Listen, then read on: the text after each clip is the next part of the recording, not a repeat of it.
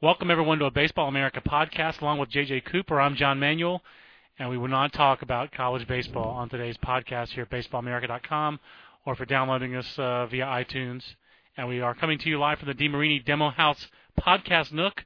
And we want to remind you that when it comes to buying a baseball bat, DeMarini just changed the game. Introducing Demo House, where you can step into the cage and hit the latest from DeMarini before you buy. Because there's no substitute for hitting a real baseball or talking to people who know both bats and batting. Your demo time in the cage is free. Get the season started right. Visit your nearest demo house today. Locations and full details can be found at demarini.com/demohouse.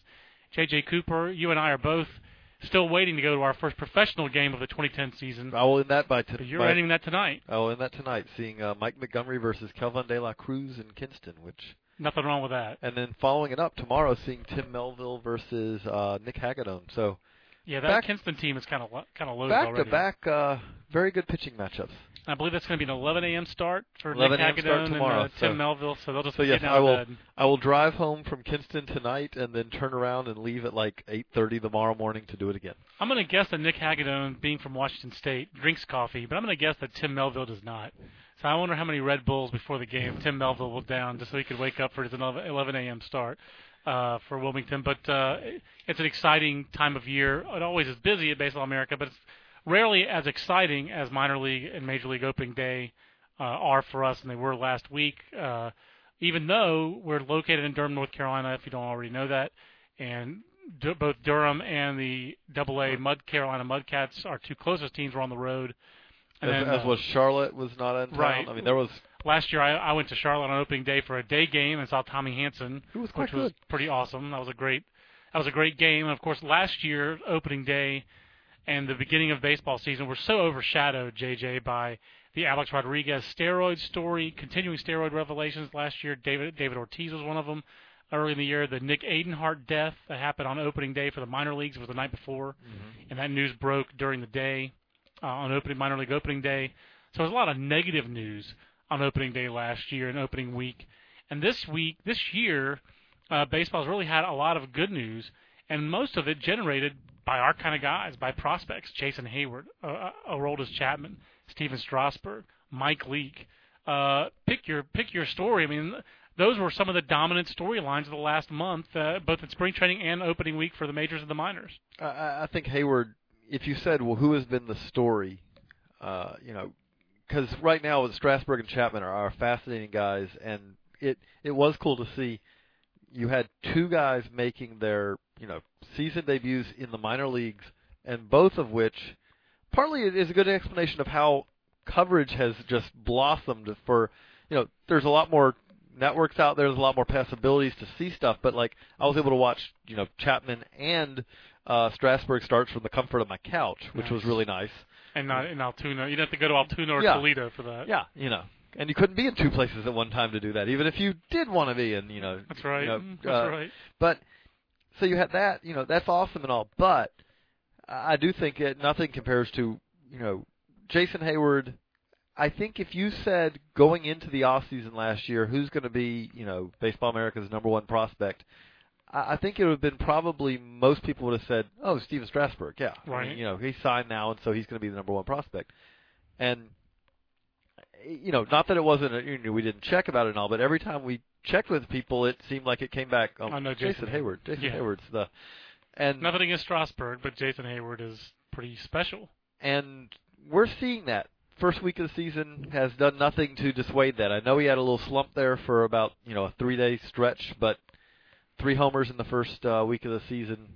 It's hard to do much better than that, especially as a 20-year-old. And the Braves are trying really hard to temper enthusiasm for him as much as they can and for not put too much on him. He is in the everyday lineup, but he's still hitting 6th or 7th, and they haven't moved him up in the lineup. I thought that we would see that with Chipper Jones and his obligatory oblique strain of the month, which it seems like that will happen every month right around the Ides of the month.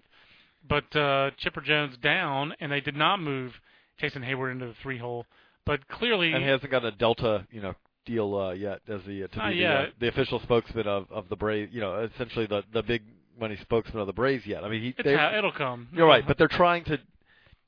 The point is that the last time you saw basically Braves prospects, especially homegrown prospects, burst on the scene, Jeff Francoeur was the face of the Braves Immediately. in about an hour and a half. Right. And they're trying to do anything they can to kind of slow that down. Which it's hard to slow the hype down, though, because when the fans are chanting Jason Hayward at his first big league home game, and as they're chanting, he crushes a home run deep into the bullpen, it's very hard the to... hype's off. It's going to happen. It's not hype anymore. Yeah. It's reality, and that's the best part about Jason Hayward. He's not hype. He's really good. The thing good. about it is, as a 20-year-old, and this is not to say that he won't struggle at some point this year, although he does have the approach, we've talked about on the podcast before, that makes it less likely that he's going to struggle. I mean, most of the really young guys who make it up don't have that feel for the strike zone. Right. And that means that, yes, no matter how much talent you have, Jay Bruce, it takes a while for him to figure it out. Justin Upton, those kind of guys have to figure it out. I mean, Delmon Young, right, still gaining acceptance. We're still seeing if he'll ever figure it out. He's the Dan Quayle of prospects. But that being said, he's going to struggle at some point this year. But he already, if you said, who are the keys to the Braves, the Braves are going to make a run at the playoffs this year, it's hard to think of a whole lot of guys that you'd mentioned before Jason Hayward. Yeah, no, he's a big key to it, obviously. And Derek Lowe is another one of the keys, was quoted the other day as saying, he just can't believe how well Hayward's handling it and how much attention the guy gets. And, we've been through it with other prospects. I think Jim Callis actually had a great Ask BA question where the discussion was whether or not Hayward's one of the weakest number ones in recent memory, and I just think that's crazy on the face of it. I mean, he's one of the best number one prospects. And go read Jim's, he made the point. He's not the number one. If you said in the last decade, who coming into the season was the number one, not like looking at it in hindsight, right? But who was the number one prospect coming into the season? I forget who his number one was. Number two was Josh Beckett. Number two was Josh Beckett, and number one was because I think to myself that it would be Joe Mauer. Third, but Matt Wieters. Oh, Matt Wieters.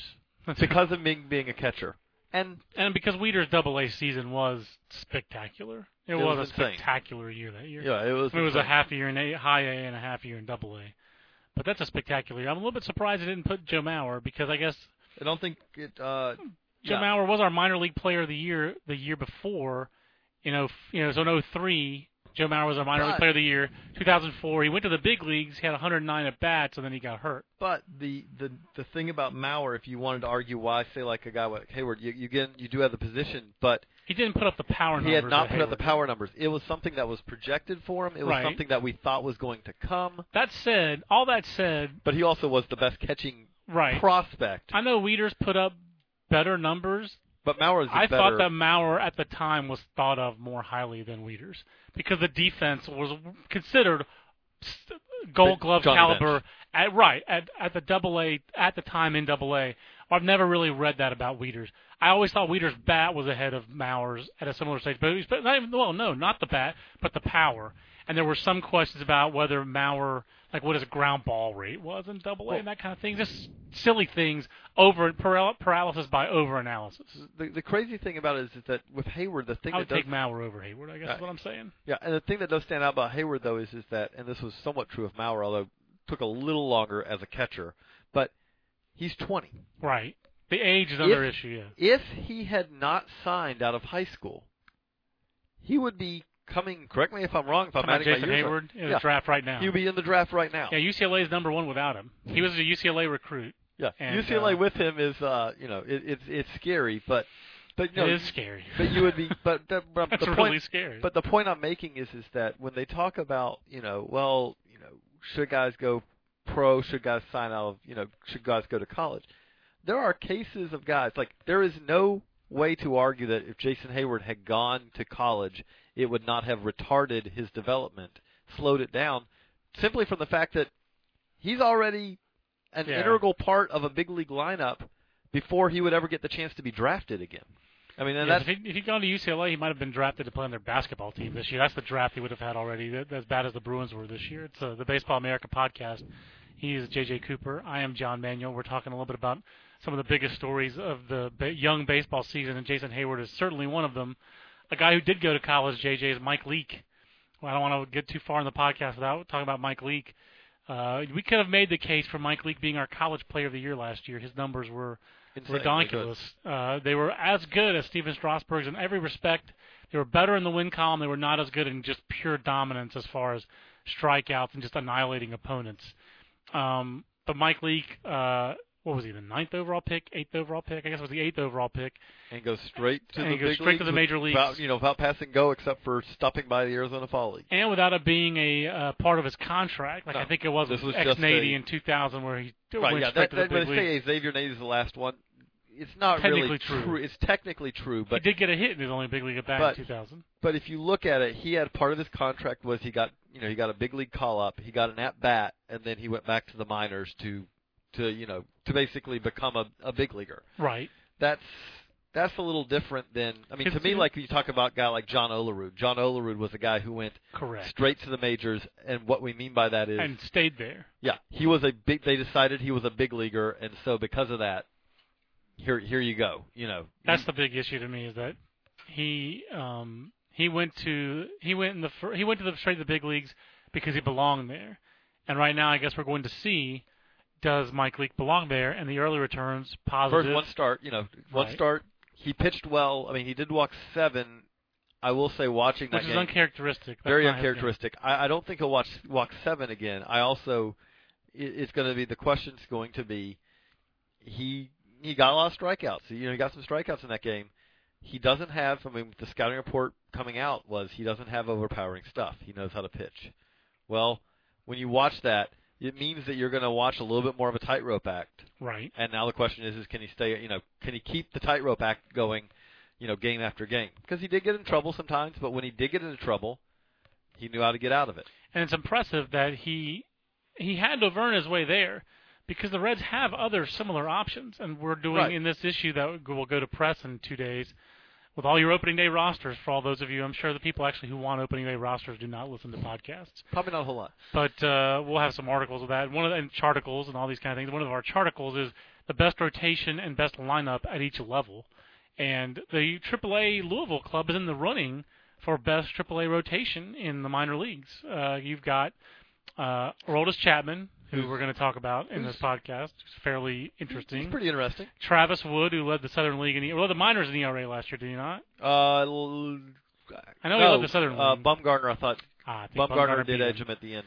But Travis Wood has AAA experience. You have Justin Lair, a AAA veteran, 32, has some big league experience. You have Matt Maloney, AAA veteran who has some big league experience. Who was, I would have said coming into the off season, if you said, he tried to stake a claim to the fifth starter job with a strong September last year, and then very quickly looked around this spring and went, wait a second, I'm all of a sudden 4th, 5th, Yeah, he's like 8th on the depth chart for the pitching staff, 9th. So there are options. There are other options that the Reds had. And I think Sam LeCure is the 5th guy on that rotation, who's somewhat prospecty. Right. So they have other options. They didn't have to go to Mike Leake. He earned that spot, and I think that the best case, the scouts who like Mike Leake.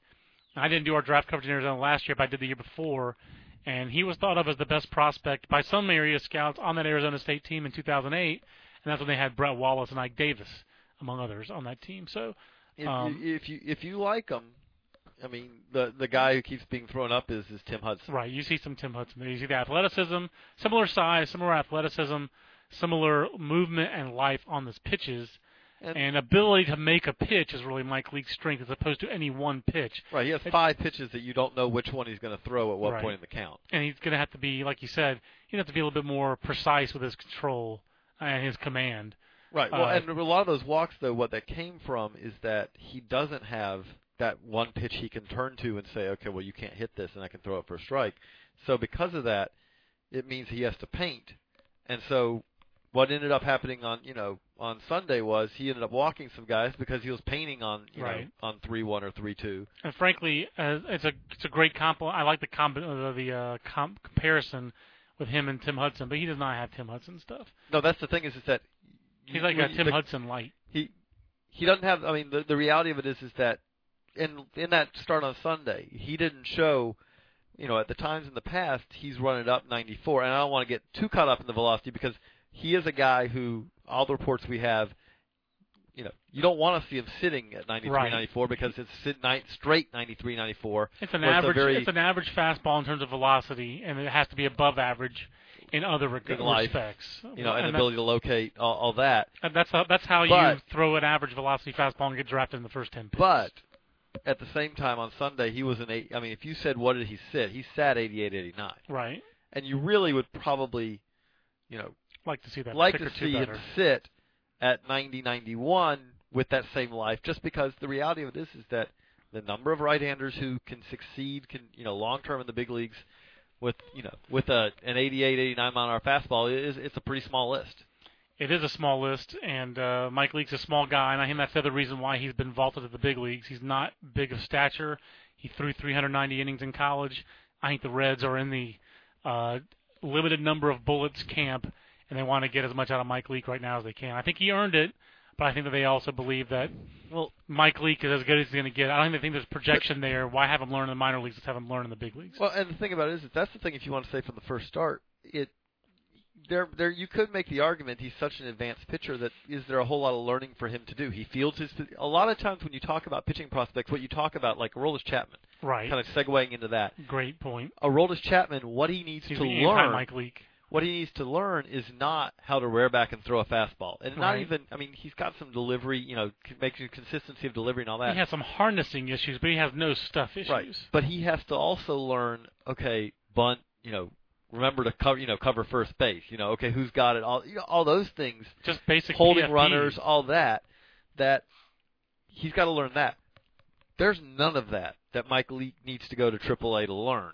And Great the other point. thing with that is that with Chapman coming up, with Wood coming up, with Edison Volquez coming off the DL at some point this year, it's actually a pretty good time if you're the Reds to figure out what you got with Mike Leake, because the reality of it is that at some point this season, Chapman's going to be ready to come up to the big leagues, and you got to find room for him, you think. Right. And at some point this year, Volquez is going to come back, and when he's back, he's going to be in your rotation. Well, they've got a full rotation right now, so it's almost kind of Leake. If Leake's going to stake a claim to the job, right now is a good time to stake a claim, because then if he does, when Chapman's ready, then maybe you're trading a Bronson Arroyo or an Aaron Harang. Whereas if he doesn't, then it may be a long time before he gets a chance to stake that claim to a job. JJ, you're our resident Reds expert, having done their top 30 the last couple of years, last 3 years, right? Yeah, 3 years.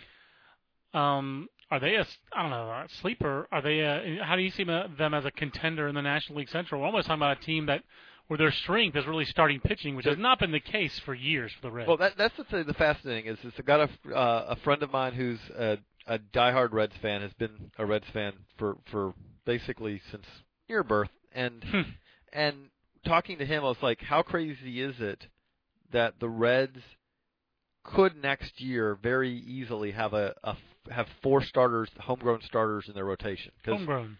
Because they've got Bailey, Cueto, and Leake right now. So that's 3 in the rotation right now. And then they've got Chapman, not far away, and that's not counting the Travis Woods, the Matt Maloneys, all that. And this is an organization that didn't develop a starting pitcher. I mean, you could go, unless you want to use the word like Scott Scudder, you're going back to like Jack Armstrong. Was Scott Williamson a guy but for them? Yeah, but he's as far as the homegrown starter. I mean, Williamson. He started some, but he wasn't very he's good a reliever. At it. I mean, right. As far as a guy, Brett Tomko is the other one. There you go, Brett Tomko. I saw his first pro start in 1995. It's been a long time. I mean, that's what we're talking about. And now you're talking about all of a sudden they're a team that's producing pitching. You remember there was a stretch there where if you used the words Reds pitching prospect, you had to follow it with 15 or 60 day DL, and we hope to have him back next year. You had to preface it with injured pitching prospect. I mean, and they went. I mean, it was basically like the kiss of death was to be a Reds pitching prospect. Well, now they have they've developed homegrown starting pitching, and they are a pitching team. I mean, their offense it's okay, but it's not going to be an offense that is going to win. They're not going to win based on that offense. I don't think so. But if they can if they can basically have 5 starters where, every game you go out there, they can count on. They have a starter who they think they can count on to keep them in a game, and they've got a pretty solid pen. Well, then. And the thing is, they have some depth. I think that they need that depth because their lineup is. There's some athleticism in their lineup that's a little bit surprising with the Drew Stubbses and the Jay Bruces and the Paul surprising Giannis athleticism to me. I always have to go back to Joey Votto because Yeah. Joey No, Votto absolutely. to me defines the surprising athleticism when he steals a base. I he do did like, last night. even though I know he's 35 and not that great, I do like that they went out and got Orlando Cabrera just to stabilize shortstop a little bit for them. But what move would you make if with this pitching depth that you have? How would you improve this team? What would you go after? To me, it's a catcher. Okay. If there's a catcher out there, I mean, Ramon Hernandez. I thought your guy was Ryan Hannigan. Ramon Hernandez, Ryan Hannigan, you can survive with that, but Ryan Hannigan will slug 380, I think, in a good year probably, and I mean, RBIs is not the stat you want to build things around, but at the same time, with Ryan Hannigan last year, when you 9 RBIs. When you have something like when you're talking about trying to get your RBIs into double digits and you're playing consistently, that is actually a concern. Because he doesn't drive the ball. He does not drive the ball, and so catcher would be a position that you could improve. Shortstop still would be a position that, but again, you're not going to. The problem with that is that the guys that you can find to improve that, you're not going to. Right. Shortstop, you can paper over the hole. No one's going to give you a. But when you have starting pitching to trade, though, but that opens up some trade, other avenues. Yeah, but it comes down to, okay, so then who are you trading to get that? It sounds like Bronson Arroyo is always first and foremost. Right, and you're not getting that for Bronson Arroyo. Or, I don't know. Bronson Arroyo has playoff experience and he's pitching well, and there is a sucker born every minute, JJ. Well, that may be true, but I don't think. But I think that's where you would probably. How about Aaron Harang? I think you get a lot for Aaron Harang. Aaron Harang is durable. He gives you some strikeouts. I think he has 1 year left on his contract. They're both. I think they're both team. I think they're both options for 2011, if I remember right. I mean, I don't know what I'd give up for Aaron Harang. Depends on the big league club, but I think that he's a fairly attractive piece. Well, I think because of his durability, and get him away from Dusty Baker. I think he would bring you back a big league regular return at least. Right, but that's what I'm saying. I think you can get a big league regular, but the question is are you going to get a big league regular who does much to upgrade you over, say, Cabrera? I think you could, okay. but I think it depends. I mean, it has been 4 years since Aaron Harang led the league in strikeouts. So it's a long time ago. That was his age 28 year. What a shock! That was his best year. But so moving on, I will ask you. So Strasburg, the first start we saw, he sits 98, which you don't use those words very often. No, I think it's safe to say. You don't not for say, a starting pitcher. You don't say. I mean, Chapman hit 101, which is for a lefty. I don't think I've ever talking about a starting pitcher who's a left-hander. I don't think I've ever used the words. Yeah, I think the last left-handed pitcher who threw that hard, obviously, were Randy Johnson and Billy Wagner. Yeah. I mean, Randy Johnson's the only one, but Billy Wags, when he started in college and in the minor leagues, I think was probably doing that. But those guys are very rare. That's why you can remember them easily. It's clearly a unique arm, and Strasburg is clearly a unique arm. I mean, to me, the closest comparison to Steven Strasburg in terms of a starting pitcher with that kind of velocity is actually Matt Garza. I would love to see side-by-side those guys, because Matt Garza, I've watched both his starts this year at the major league level. Just last night against the Orioles, it was eighth inning, 93-94, just sitting there, and 95-96 whenever he wanted it. The other one I got to throw in there is you got to throw Verlander in there as far as that. Yes. Because Verlander has that deep in the game velocity too. Yeah, you're right. And those two guys are similarly built to Steven Strasburg. These are not Nolan Ryan clones. That's the thing. Like Mark Pryor is the obvious guy you always bring up with Strasburg. He just didn't throw that hard. He was 90. He sat 93, 94. And that was Mark Pryor. That's what he did. He never sat in the upper 90s. He was in college. He was like a 92 to 97 guy. It was a pretty big range, but he was a bigger, thicker. He was built more along the lines of a Nolan Ryan. He trained with Tom House like Nolan Ryan. His delivery was somewhat along those lines. Strasburg is more like Verlander and more like Garza. Taller, skinnier, fast twitch. They have leverage that helps them deliver that kind of velocity, and they have incredibly quick arms. And they're fast twitch athletes, and that's why they have that kind of otherworldly, really, velocity. Those guys just have, and that's why they're able to maintain that velocity. And that's the most impressive thing I think about Strasburg. It sounds like his stuff did not diminish from pitch one to pitch whatever it was at that start. That's the thing. To me, that's the thing that stands out about Verlander is right. That Verlander will, you'll see in the 7th, 8th inning, it's like 97, 98. And the difference with Verlander with the other guys, and we'll see if Strasburg can do this, is that power breaking ball also maintains that shape and right. depth. And that's the thing is what I was going to throw out. The question is that if Steven Strasburg becomes Justin Verlander, has he lived up? Has he lived up to expectations? And that's a great question. And I don't know if you could really say. I mean, like in Verlander's career, we don't know where Verlander's career is going to go. I mean, he's got a long ways before we'll be determining is he. I don't think he's that far from his peak though, Justin Verlander. He's been awfully good. No, he has. He has. I mean, to me, Justin Verlander was the number one starter on a pennant-winning team, so that's a pretty good ceiling. I mean, that's an ace. I think we expect a little bit more out of Strasburg. The thing I was gonna argue is that to me, like Verlander right now hasn't thrown up a sub-3. You need to have. I mean, this sounds crazy, but I do think Strasburg needs to throw up, considering the expectations, to match expectations, and I'm not saying reasonable expectations.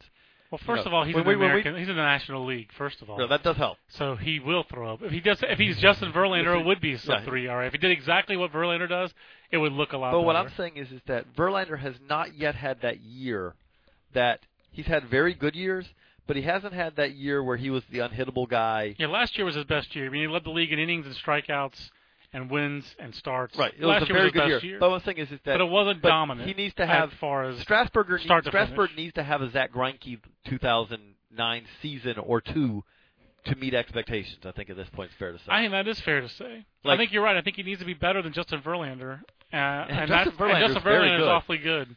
Justin Verlander is on the short list of the best pitchers in baseball. And Steven Strasburg, to live up to expectations, needs to be better than that. I think that's very fair to say. And to me, like if he has Justin Verlander's career with those peaks, like what Greinke did last year, or like definitely better be better than Matt Garza, just to say another guy we're talking about. And I like Matt Garza. But to go back, I mean, the guy who didn't get the hype from nationally on a like a first name basis like Steven Strasburg has, but Felix Hernandez.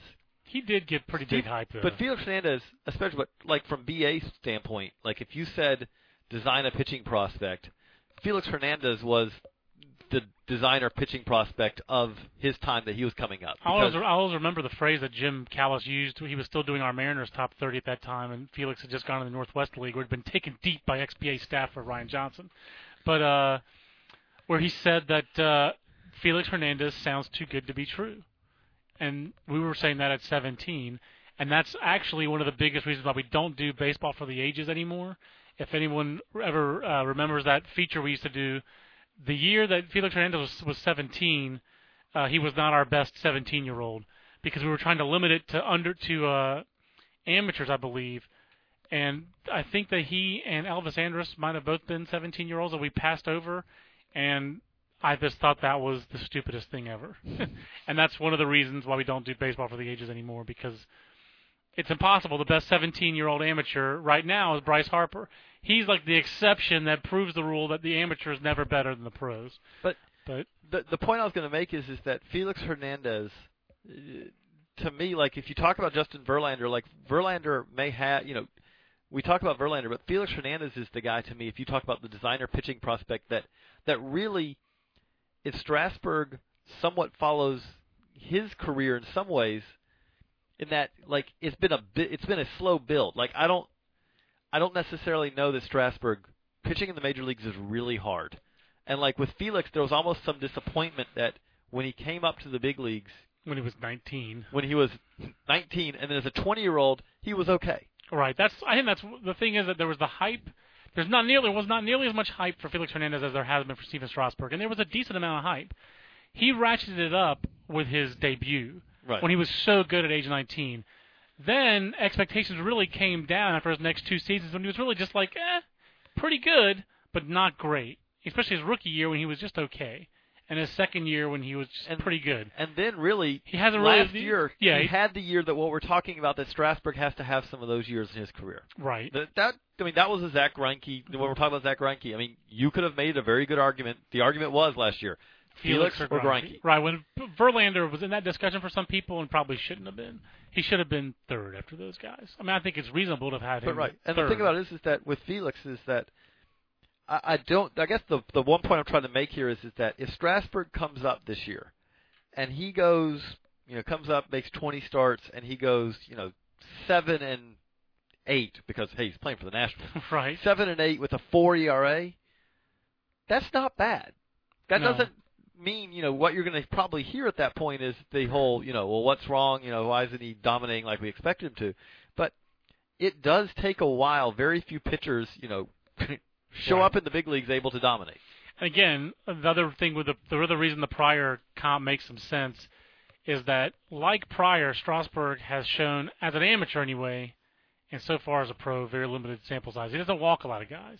He throws a lot of strikes. That was Pryor's defining characteristic. It wasn't just that he threw 93, 94 every pitch. It's that he commanded 93, 94. That's what set Mark Pryor apart. His rookie year was like Felix Hernandez. It was about a 500 record, 1.22 ERA plus. It was almost a carbon copy of Felix Hernandez's. It was his first full year, which turned out to be his best year. That's sad to say. That's the year. That's when you what, say Mark to me, Pryor's career. That's right. his year. But that's to me what Steven Strasburg has to meet or exceed. Number one starter on a team that choked away a pennant. A, B, a 1.79 ERA plus according to Baseball Reference. C, 10 strikeouts per 9 innings, and a 5-to-1 strikeout to walk ratio. That's really the bar to me for Steven Strasburg. But the key for Steven Strasburg is. But don't expect that in 2010. Right. Look for it in 2011. But the key with that is that, and then you do that, and then you do it again at some point, and in between you have you're one of the best starters in baseball. And then if your career turns into Justin Verlander with a little bit better, fewer home runs allowed, and a little bit the biggest thing that seems to get Verlander is he is prone to big innings, which goes back to his amateur scouting report. He does not always contain. He can get a little emotional, I guess, on the mound. That's the best way to put it. That doesn't seem to be a problem with Steven Strasburg. This guy's almost too low-key for some people. So those guys are great storylines to follow, and it's always good when Baseball America can point to things where we were ahead of those curves, and that's our job, is to be ahead of the curve on prospects. The funny thing I was thinking about that is that we had something up on Bryce Harper this week. You go read on the college blog if you have Three strikes from yesterday. Aaron Fitt had quotes from Bryce Harper's junior college coach, which the quotes are insanely good. They're funny. But the thing that made me think about that is that, it's like I remember reading about Bryce Harper when he was, I guess, heading into his sophomore year of high school, and it was like, look, this guy's the best guy.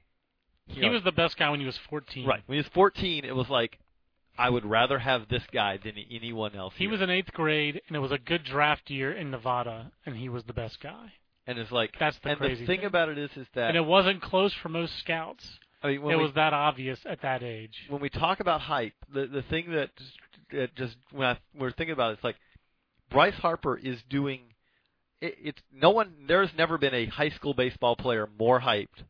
I mean, even A-Rod was not more hyped than what Bryce Harper was. That's correct. Before he went to junior college. And the thing that's amazing is that, like we're talking about, with the hype and living like Jason Hayward's living up to the hype. It's not hype. Up to now, like what Bryce Harper can do, he's doing it. Absolutely. I mean, Absolutely. The season he is having in junior college, I do think that it almost can get lost a little bit because it runs through, he's in junior college, and it runs through kind of the college baseball, what's a good college baseball stat filter and all that. But considering what he's doing with a wood bat, right, it's insane. I'm trying to find the record for the NCAA Division I, what the home run record was before they went to metal bats in 1974, I guess was the first year of metal bats. The highest I've found so far is 17 by Greg Riddick in 1967, which was only in 26 games, by the way, but he also did it at altitude in northern Colorado. Kind of similar conditions, really, to what we're talking about here. But, yeah, I mean, he's already at 15. So I'm not sure what that record is, but I don't think it's much more than 17.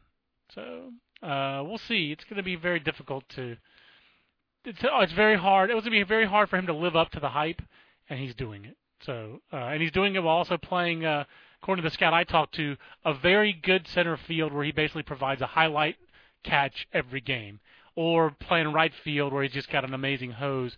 And when he threw out a runner against Western Nevada, he saluted the dugout. Or when he hit the 500-foot home run against Western Nevada in that same game. And no, he saluted the dugout after the home run. He took a bow in right field after throwing behind a runner at first and nearly picking him off after a single.